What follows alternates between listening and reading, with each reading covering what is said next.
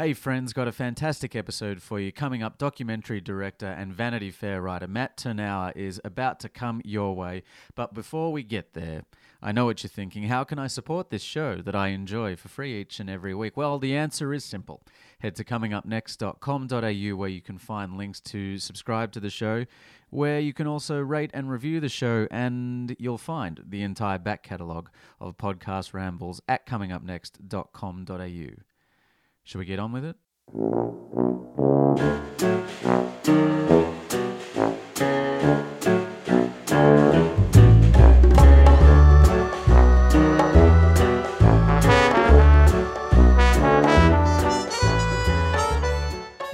Hey folks, what's up? How's it going? How's things in your world? Welcome to episode 166 of Coming Up Next, the podcast. I'm Alistair Marks. If this is your first time listening, this is my show. On the show, I have philosophical ramble, well, sometimes philosophical, but always rambly, with creatives about how they've created and how they are sustaining a life in creative industries. Thank you to my guest from last week. He is the journeyman actor, as he kind of self-professed to me on the show, Simon Maiden. If you haven't seen Upgrade, which is the latest flick he's involved with, you can check it out on the various on-demand platforms. It's a rollicking action film from Leigh Whannell. Well, action genre. You make up your mind, and then you can tweet me with what genre you think the film is. Matt Tyrnauer is my guest this week, and Matt has a particularly fascinating story. He came up through the ranks of journalism, working for Vanity Fair, and then moved into documentary filmmaking. There's a little bit of a rolling theme in the documentary guests or documentarian guests that I've been having on the show of late. I'm sure it has absolutely nothing to do with the fact that I've been working my way through the world of documentary filmmaking. But that aside, Matt, his latest films include Scotty and the Secret History of Hollywood and a documentary on Studio 54. I was fortunate enough to meet Matt and to see Scotty and the Secret History of Hollywood whilst I was in Los Angeles a couple of months ago, and I definitely felt like I needed to speak with him on the show about putting it together. It's put together over a number of years and delves into a side of Hollywood that's not really been explored, at least to my knowledge, in film before. So anyway, we talk about that. We talk about his first film, Valentino and the Last Emperor. We talk about the process. We talk about the philosophical stuff. So let's get into it right now. Coming up next, 166 with Matt Tyrnauer.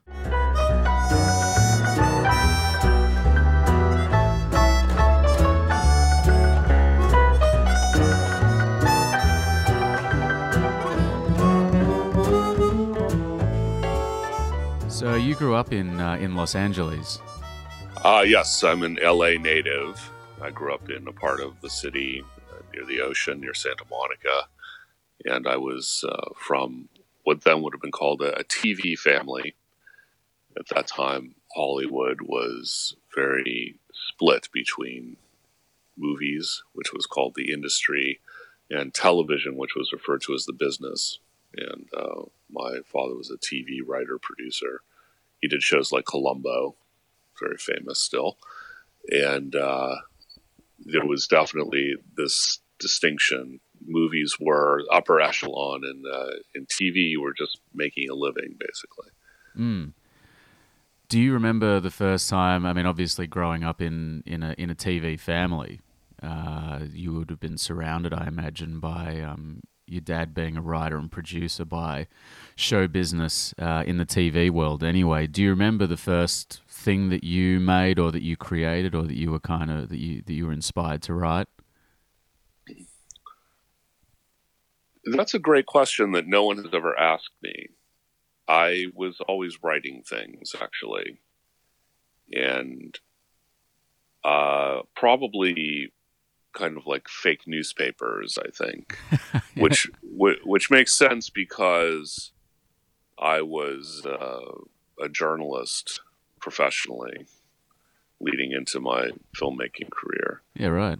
So I remember vaguely making kind of like newspapers and things like that. And then early in grade school, I I remember with a friend who I still am in touch with, we started a newspaper in our third grade class. So that was one of the first creative things that I was in charge of, probably. You're going around getting fake scoops and creating. Yeah. I mean, it was your typical elementary school class with about 40 kids in it, but we put out a weekly newspaper. I remember very little about it other than I worked very hard on it. I remember that. I took it very seriously and got very upset when other people did not do their job properly. That's about all I remember. So, were you brought up on any particular types of film or television? Was documentary in the world of journalism quite prevalent in your home? Well, growing up, all media was prevalent in the house I lived in. The TV was on in the background a lot. The news was always on in the evening. I was always very interested in it. And, there were two newspapers every morning, the New York Times and the LA Times. At a certain point, people in Los Angeles who were educated families, upper income families, I suppose, got the New York Times, not the LA Times principally, and usually both. But that was an interesting distinction starting in probably the late 1980s, that people, even though you're 3,000 miles away from New York, you read the New York Times. And every magazine, every important magazine, and I was very interested in all of them and read all of them. I was probably the first one to kind of steal the magazines when they arrived out of the mail. And movies were important too. We went to the movies all the time.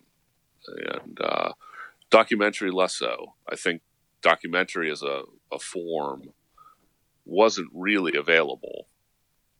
There was cable TV was not interested in documentaries then, and documentaries didn't really play in movie theaters in Los Angeles at that time. There were very few art houses in the city, so the ones that were there, I eventually started to go to when I got into film as a teenager. But they weren't really showing a lot of documentaries. It's funny, documentary as a kind of consumable art form, I suppose, is really only in the last maybe 5 or 10 years become like quite prevalent. Yes, that's true. I think there was a cultural shift in the 70s, 80s, and 90s where Hollywood had a resurgence, brought on by Jaws and Star Wars, and the blockbuster film was born, and movie theaters geared themselves toward that, and you can understand why, because they made lots of money. The revival film houses, of which LA I don't think ever had that many really compared to New York. New York had and still has a few. LA had, I remember, a couple, and I went to them a lot when I was in high school because I became obsessed with film, and all of my friends had that mutual interest. There was the New Beverly Theater, which was the principal revival house. There were a couple others, but that's where everyone really went. And it, at the time, was an independent theater that had a program, so you would get the calendar. It's called a calendar house, and the New Art is still a calendar house. That's here as well. And they probably showed docs, but we didn't pay much attention to them. Actually, we were seeing kind of like the classic Hollywood and foreign films there. Yeah, right. Having a father who worked in the biz, even though he was working in TV land, was that beneficial to your obsession, or was it kind of like something that you didn't really see as aligning? Oh, no, it was very beneficial because every day he went to the movie studio to work. So this was, it's LA and it's Hollywood. So a lot of other people's parents did that as well. But even in a so-called company town where a lot of people worked at studios, there was still a kind of excitement and glamour to that idea.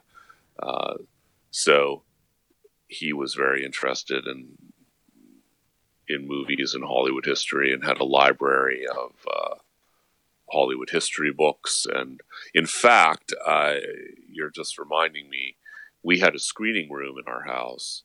It was a projection room with 16 and 8 millimeter, and there was a library of old film there, like on celluloid. On real film that we used to run on projectors. So yeah, it was everywhere. It was permeated. And our next door neighbor was a director named Fred Zinnemann, who directed From Here to Eternity. Yeah. And a lot of other classic movies. And what was he like? Well, because it's LA, you don't know your neighbors. Right. Not a small houses. town. We never met him. The houses were very far apart. Right. It was up in the hills. Gotcha. So you studied at the Crossroads School for Arts and Science? Yes, I went to a school called Crossroads, which was at the time frequently mistaken for a reform school because of the name. It sounded like a drug rehabilitation place or something, but it really was a elite, liberal, kind of hippie prep school in Santa Monica that had a large student body. Well, actually, the student body was small, but there was a large contingent of Hollywood people who sent their kids there. And what was I suppose, if you're going to a school like that, it's probably going to be quite supportive of people who have creative endeavors, being that it's a school for arts and science. Well, yeah, everyone was kind of into arts, and in fact, to the point where most of the people I know from high school are still in the arts, and I don't think I know any lawyers or doctors or professional people, because the school just didn't attract that type of left brain achiever. It was a really arty school, and a lot of people went into show business from there. And at what point did you kind of make the decision that you were going to go into journalism? I kind of had it in mind. And then what happened was I graduated from college, and I had worked as an intern at a magazine in New York called Spy, which was a humor magazine that changed magazines forever. It was a really inspired publication, very sophisticated, witty humor magazine based on a couple British magazines. Punch and Private Eye are two things in England that Spy was based on. And I was very interested in that, working there, and I got a job as an intern.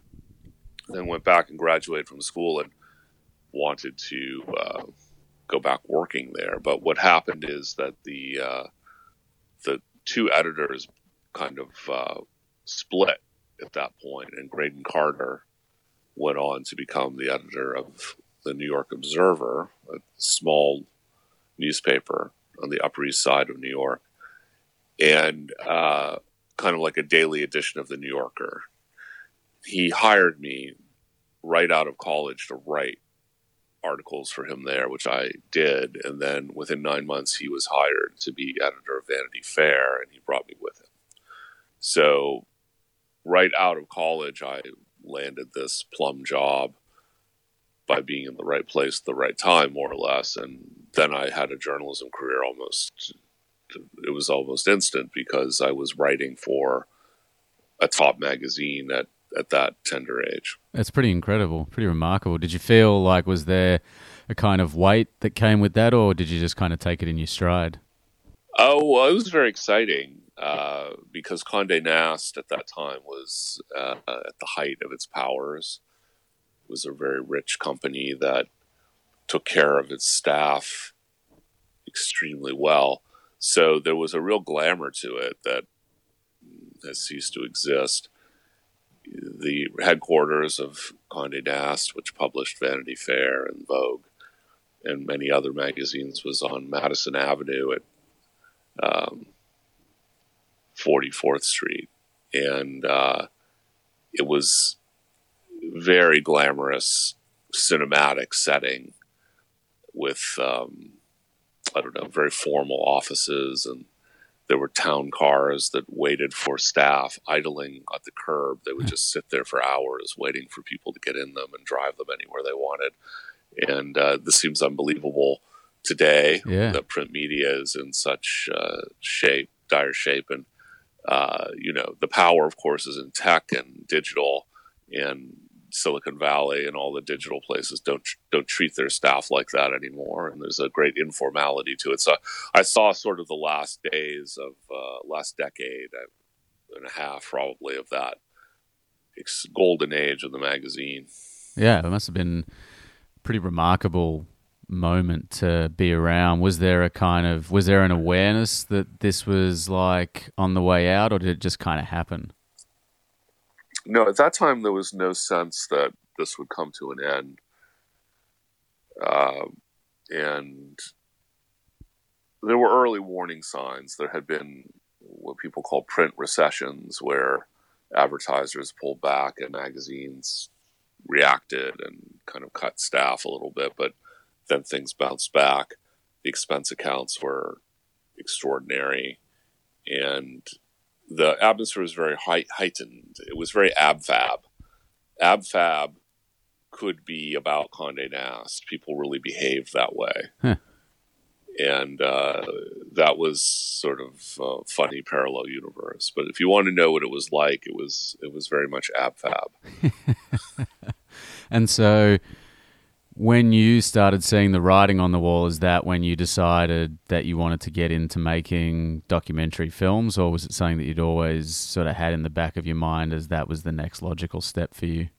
Yeah, I had been thinking about filmmaking for years, and I was even a film major in college. And all my friends were heading out to LA to write spec screenplays.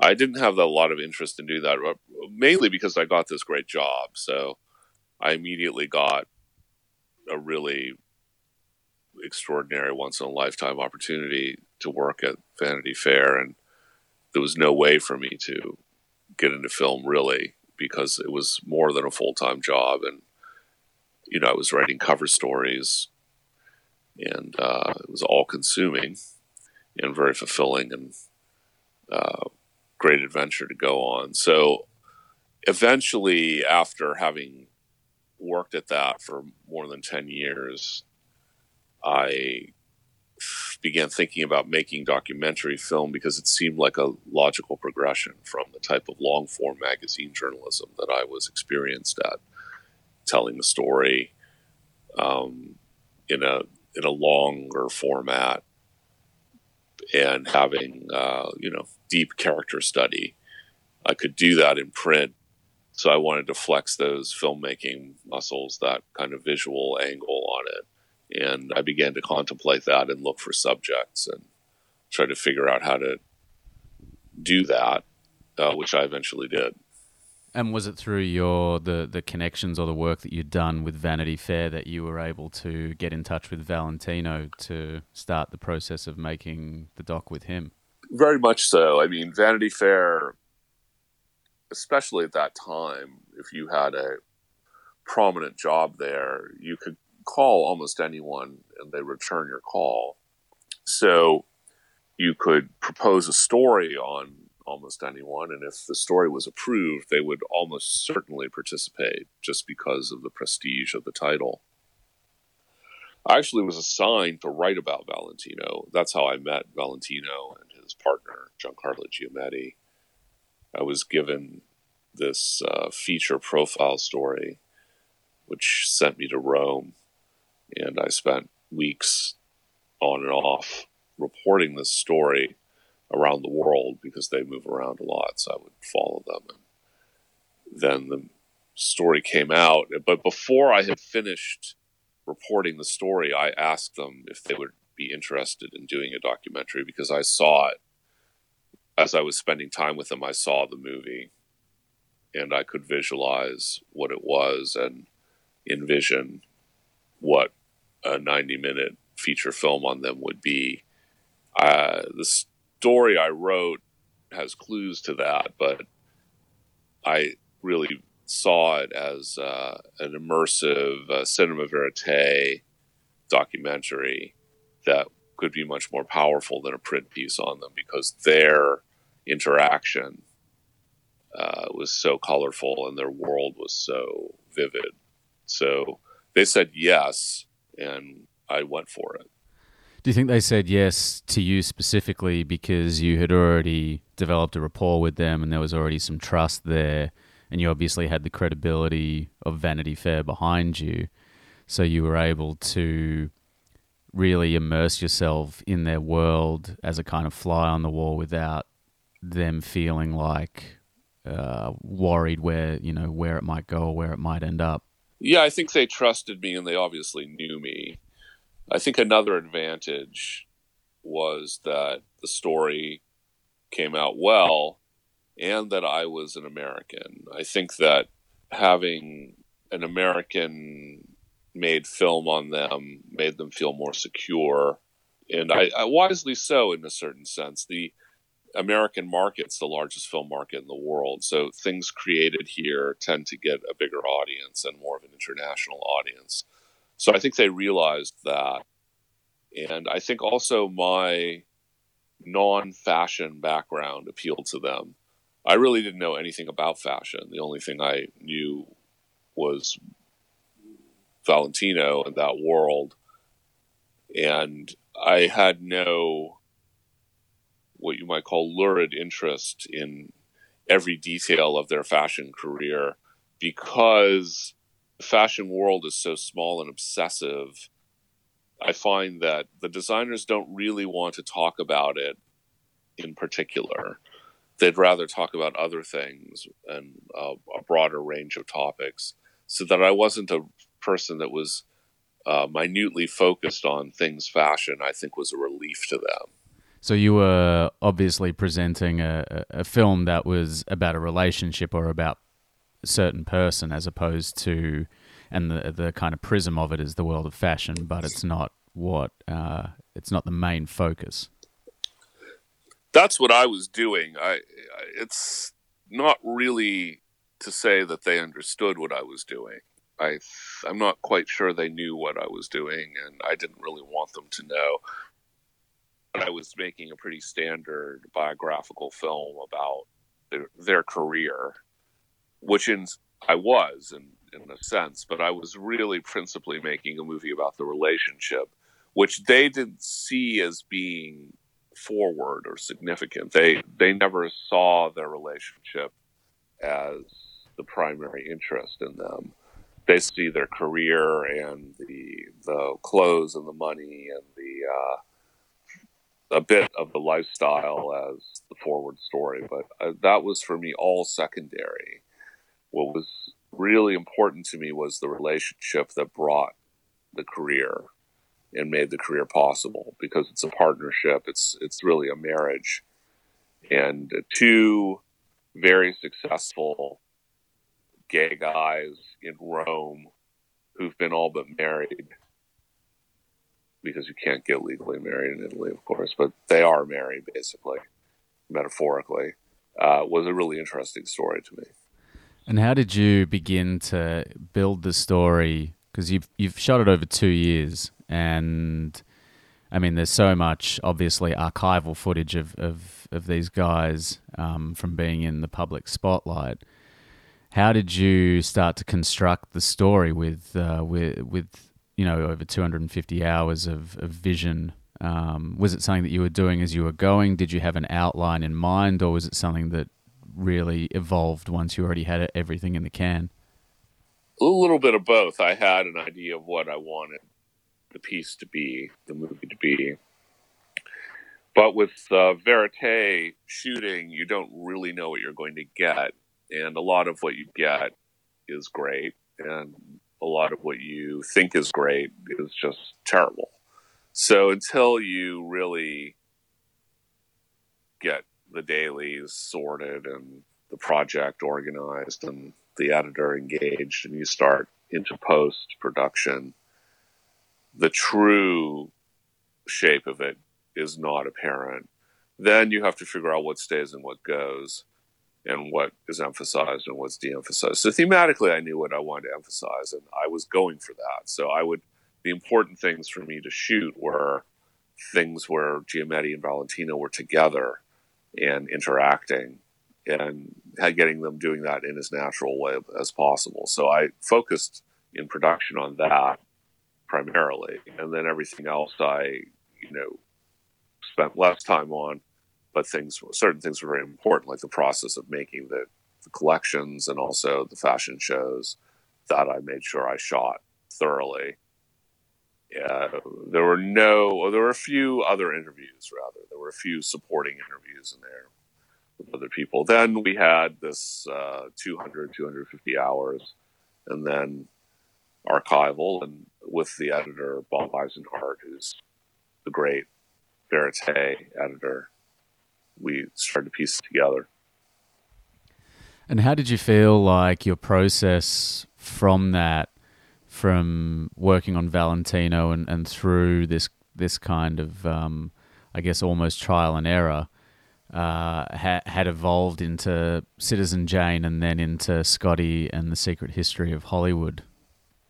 I think that all of my films are deep dives, and they all, so far, examine particular worlds that are frequently closed worlds that have closed systems in them, and I immerse myself into these worlds and spend a lot of time trying to make things that are definitive portrayals of whatever that world is. So Valentino is that.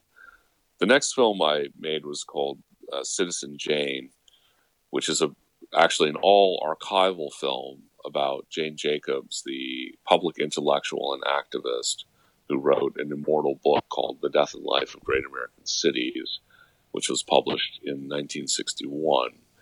And it's the subtitle of the book in England is called, I think it's called An Attack on Town Planning. And she did that. She really changed the way everyone sees and thinks about the city, especially New York City, where she was based, and her activism principally took place until she moved to Toronto later in life. She had a nemesis, Robert Moses, who was known as the power broker, the most powerful unelected official in American history. And the film tells the story of the destruction of the city. And I don't just mean New York, I mean all cities, by urban renewal and highways and everything that we consider the modern condition today. And it's a sweeping political film about power and activism. That must have been very fascinating to dig into. Yeah, it was a particular world that is distinct, and it was funded by the Ford and Rockefeller Foundations and a few other very generous foundations and people. And it was a film I wanted to make about politics and power, and the power of activism.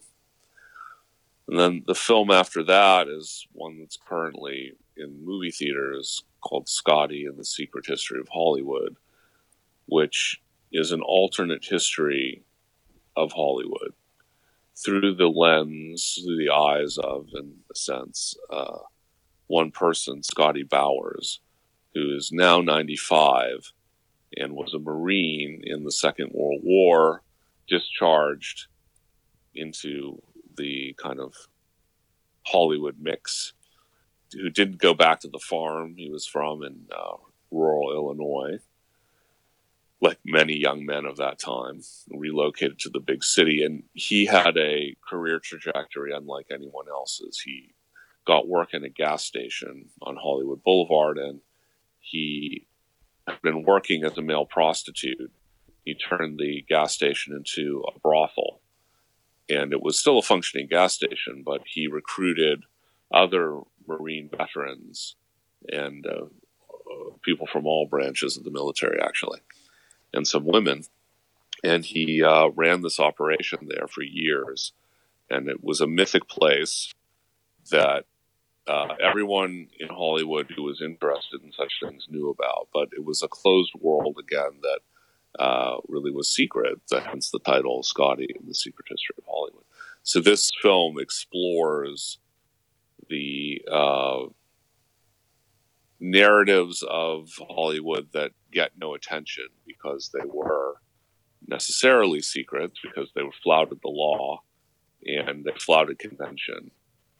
Studios had morals clauses at the time, and Hollywood actors and anyone important in town had to keep their sexuality a secret. It turns out that Bowers was the great secret keeper of this community, who also was the great fixer-upper. So he not only kept your secret, but he created the secrets as well. Yeah, it's a remarkable story. I was very fortunate to come to a screening when I was in Los Angeles recently, and it's a story that I'd certainly never heard about, and subsequently speaking to other people about it, it's very little known. How did you? I know that Scotty released a memoir a few years back. Was that how you discovered the story, or was there a different way? I had heard about him for years, but never by name.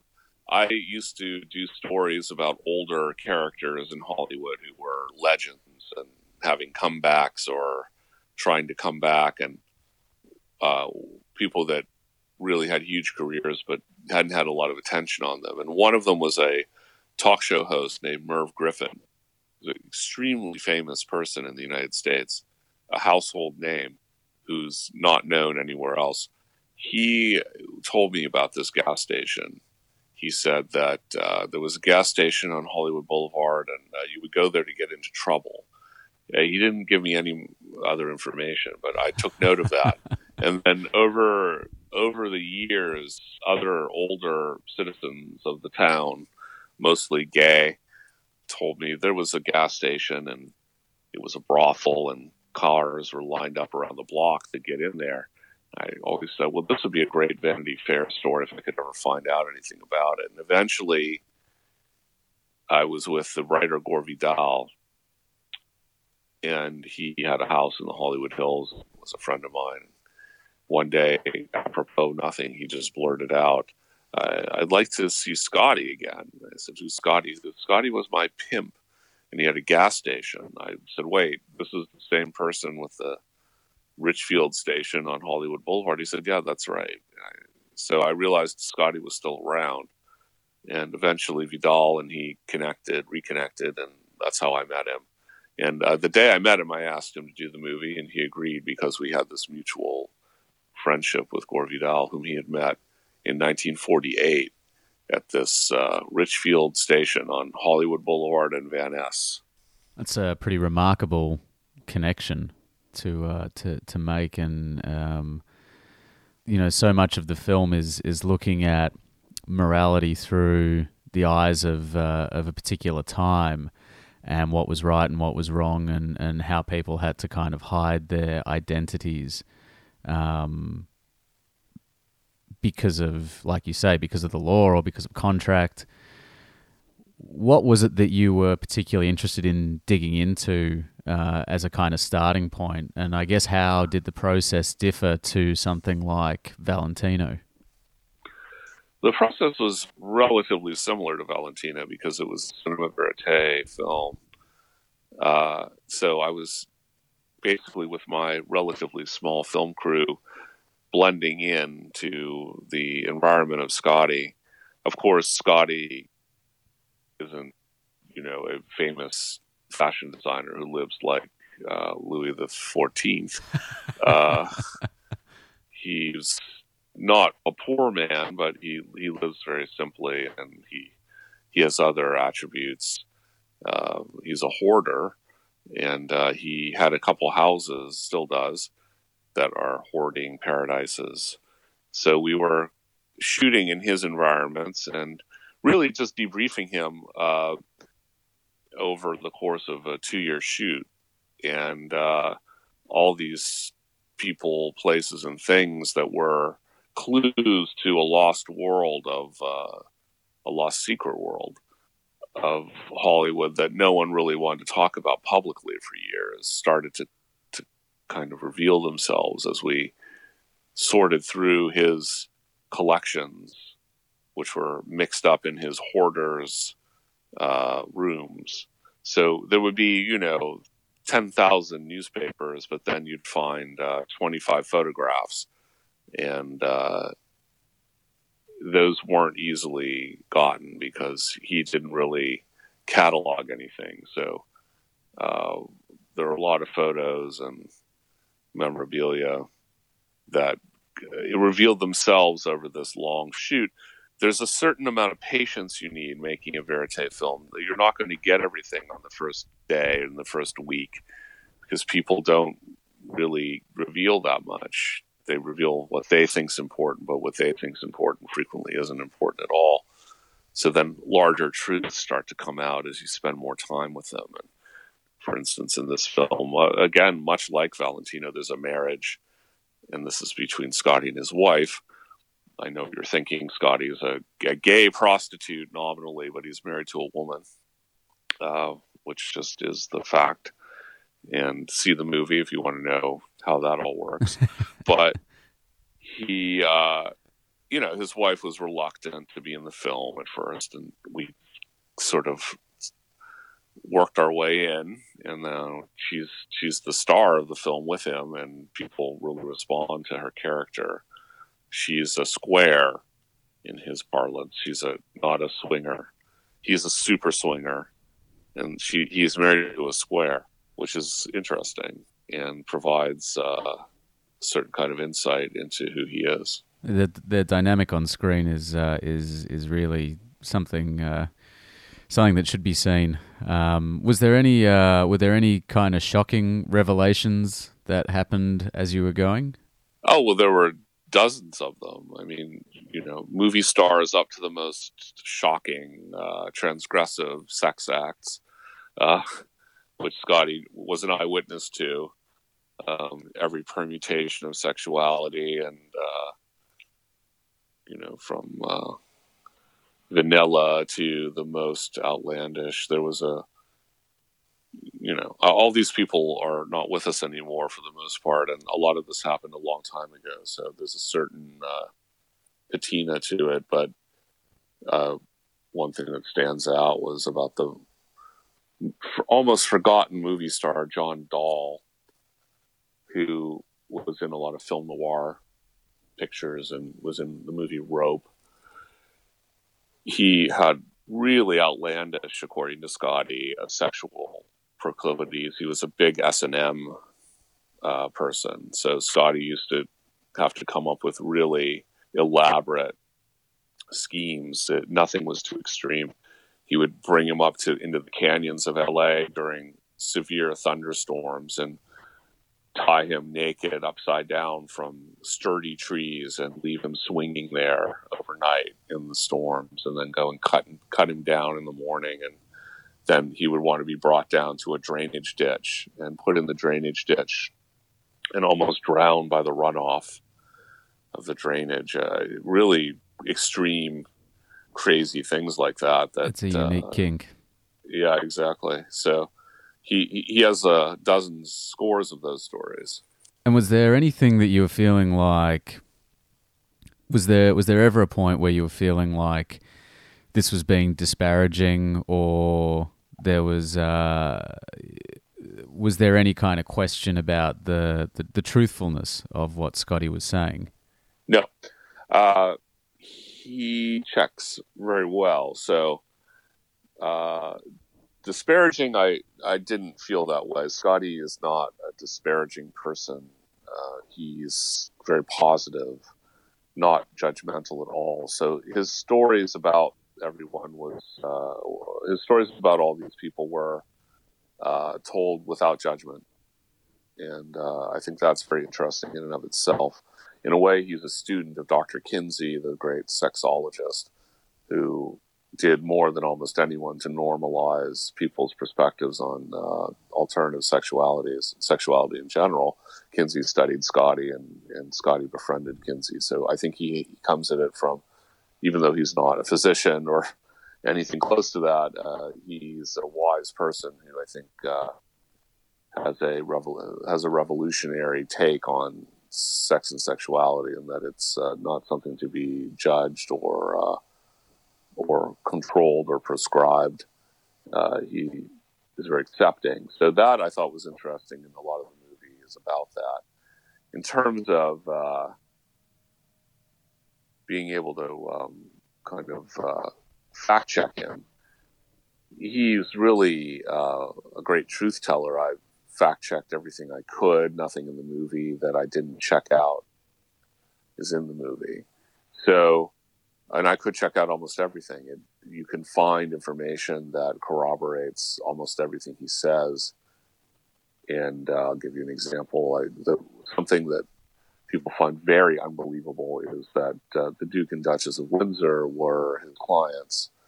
Well, he says how he met them was through several people whom he knew clearly, through his tricking. Among them, Cecil Beaton, the photographer and artist, production designer, and ultimately diarist, whose diaries were published in multiple volumes. And in one of them, I think it's a 70s diary, there's a chapter called Scotty, in which Beaton describes Scotty and says what he does and how he knows him and where they meet, which is at the Beverly Hills Hotel. One of the people who Scotty says introduced him to the Duke and Duchess was Cecil Beaton, who knew the Duke and Duchess very well. And the Duke and Duchess, Scotty says, were his clients at the Beverly Hills Hotel. I found a picture of them at the Beverly Hills Hotel in the 50s. A lot of people had said to me, well, this is a lie because the Duke and Duchess never came to Los Angeles. Well, then how did I find a photo of them at the Beverly Hills Hotel? Right outside the bungalow where Scotty says he set them up for tricks with men and women. And all of these things just are findable and help to confirm what Scotty says.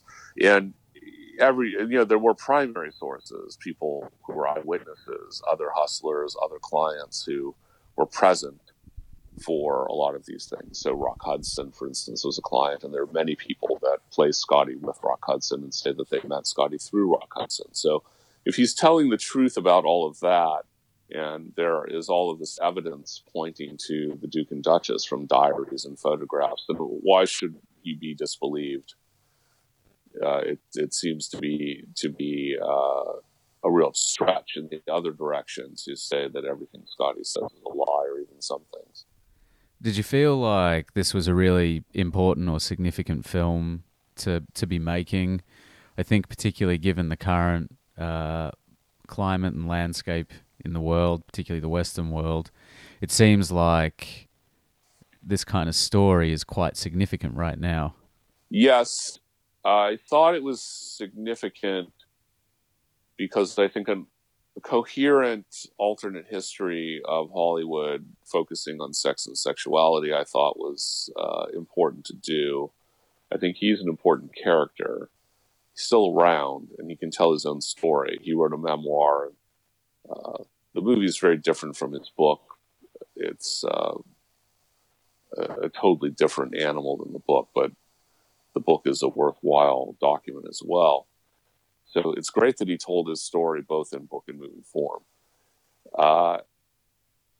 Since the film was finished more than a year ago, it premiered at the Toronto Film Festival a year ago, and it's been in theaters for a couple months now, almost 2 months maybe.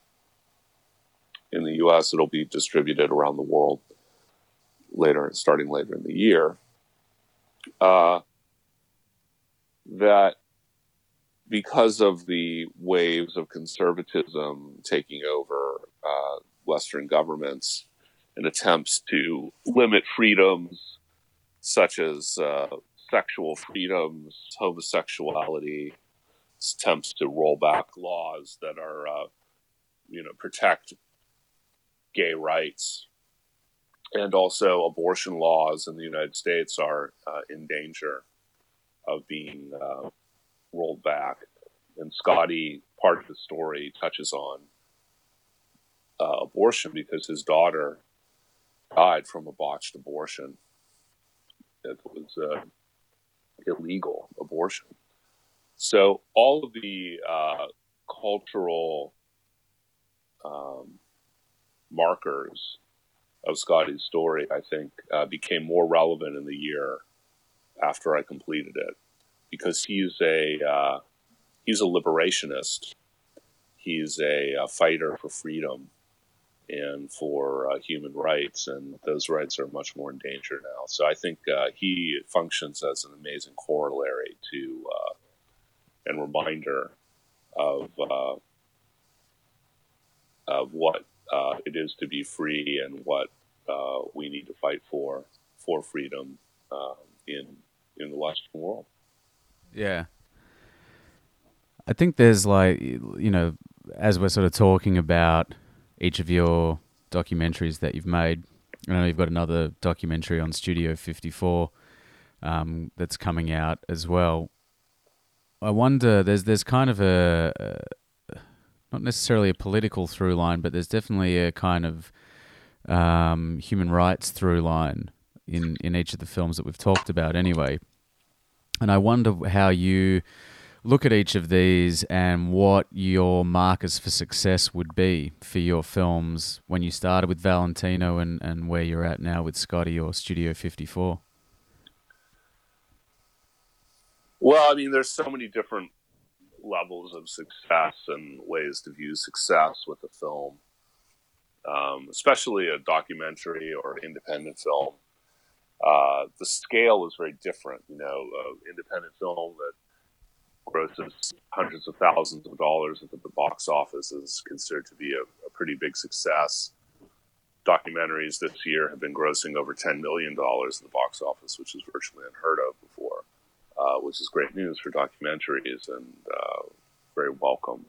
Why do you think there is this kind of resurgence or not even resurgence, boom in documentary filmmaking? Well, I think that serious filmmaking in movie theaters is very much in danger. The film that was considered to be the kind of bread and butter of cinema going,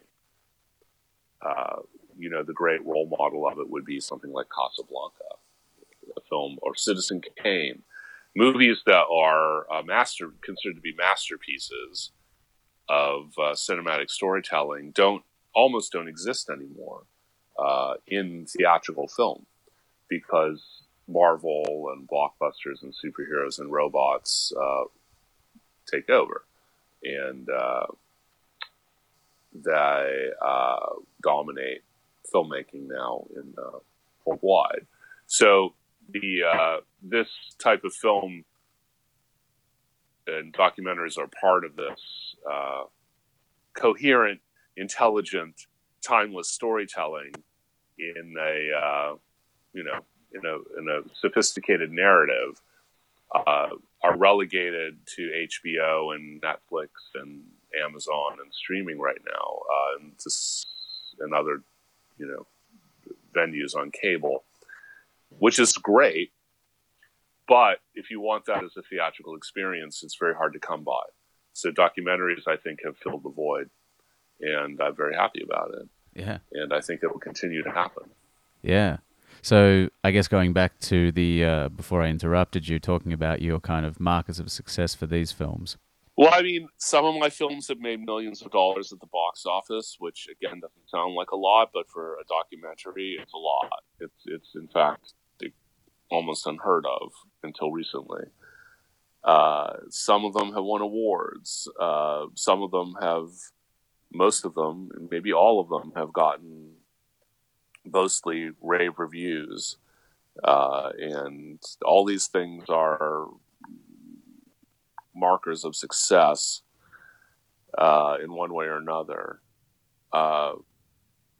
So I think that one thing I discovered in the world of filmmaking that was unknown to me, because I have been a journalist writing for Vanity Fair for years and not in the film business, is that when your film is well received, you know it. There are just many ways to figure that out. And it doesn't just have to be critical reception. People vote in many different ways. So, but when a film is well received, it gets kind of taken into this system of film festivals and critical appraisal, and then audience response, and then now social media response, which is an extension of audience response. And it's a really wonderful experience, especially when it goes well. I've never had one not go well yet, knock on wood. So maybe it's not so great if it doesn't. But that's how I would answer your question. When your film is well received, you really know it, and there's a few things more gratifying. I don't have, none of my films are 100% on Rotten Tomatoes, but some of them are really damn close, like 94%. So critical response is good. Some critics don't, there are very few critics who have given them bad reviews, but whatever, it's their right to do so. The critics who I respect have given them great reviews. I'm very happy about that. And like all filmmakers and playwrights, you really have to ignore your detracting critics. You can't go forward. Yeah. If you carry the bad review around in your glove compartment, you will be quite impeded in your artistic progress. I think it'll just create a kind of toxicity and toxic energy that you will you'll never be able to aspire beyond. Well, I finish all of my conversations with the same question, Matt. Then the question is, what makes you silly? What makes me silly? Interesting. Well, I'm not a big drinker or user of substances, so it would have to be, I think, an amazing piece of satire that I can connect with in the company of a close, like-minded friend. That I think is what makes me silly, which is to say, to laugh. I mean, there's some things that just strike me funny, and then I'll share it with a friend, and we just kind of laugh uncontrollably. That for me is really what it's all about. Are there any pieces of satire that you've seen recently that have prompted that sort of reaction? Well, actually, unintentional satire is my favorite. I love finding books that aren't written as satire, but then I'll read them and give them to a friend who I know will appreciate it and see what I see. And so recently I read the memoir of the housekeeper of the Franklin and Eleanor Roosevelt White House, Mrs. Nesbitt. It's Mrs. Nesbitt's White House diary, and she was an total incompetent, but they wouldn't fire her because it was the Great Depression. They felt badly. So for the 3 terms and one year of the Roosevelt administration, 12 years, the White House was run incompetently, and her book is very seriously written, but if you understand what's really going on, it's actually one of the greatest parodies or satires I've ever read in my life. That's quite brilliant. I'm definitely gonna check that out. Thank you so much, Matt. Thank you. My pleasure.